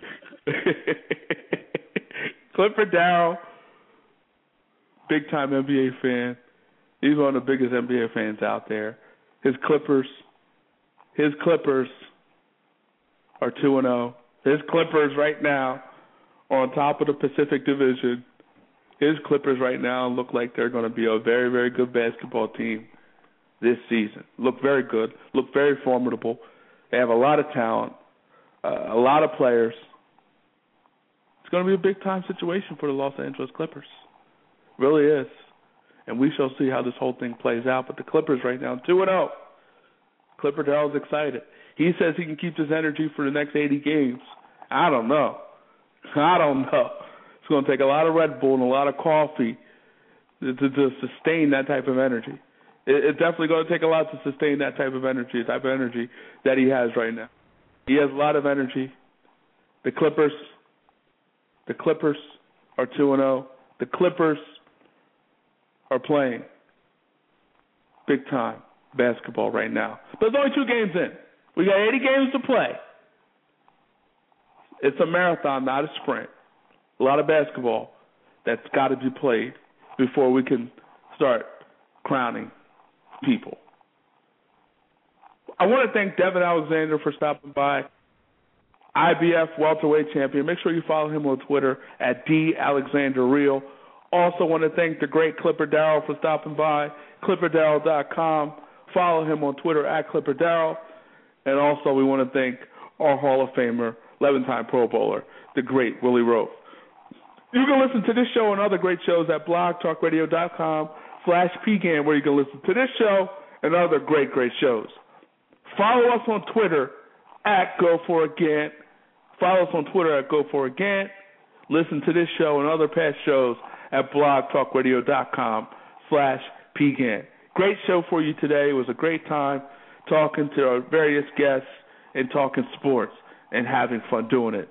For everybody out there, hope all is well. See you later. Take care. Bye.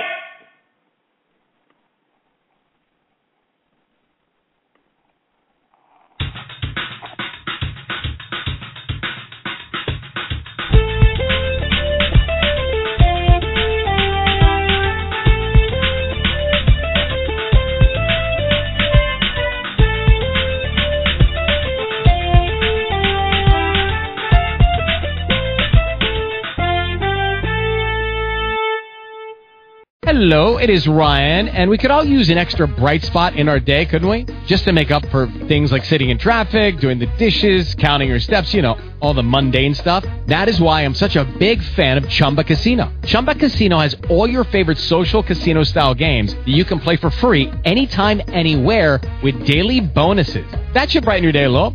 Actually, a lot. So sign up now at ChumbaCasino.com. That's ChumbaCasino.com. No purchase necessary. VGW Group. Void where prohibited by law. See terms and conditions. 18+.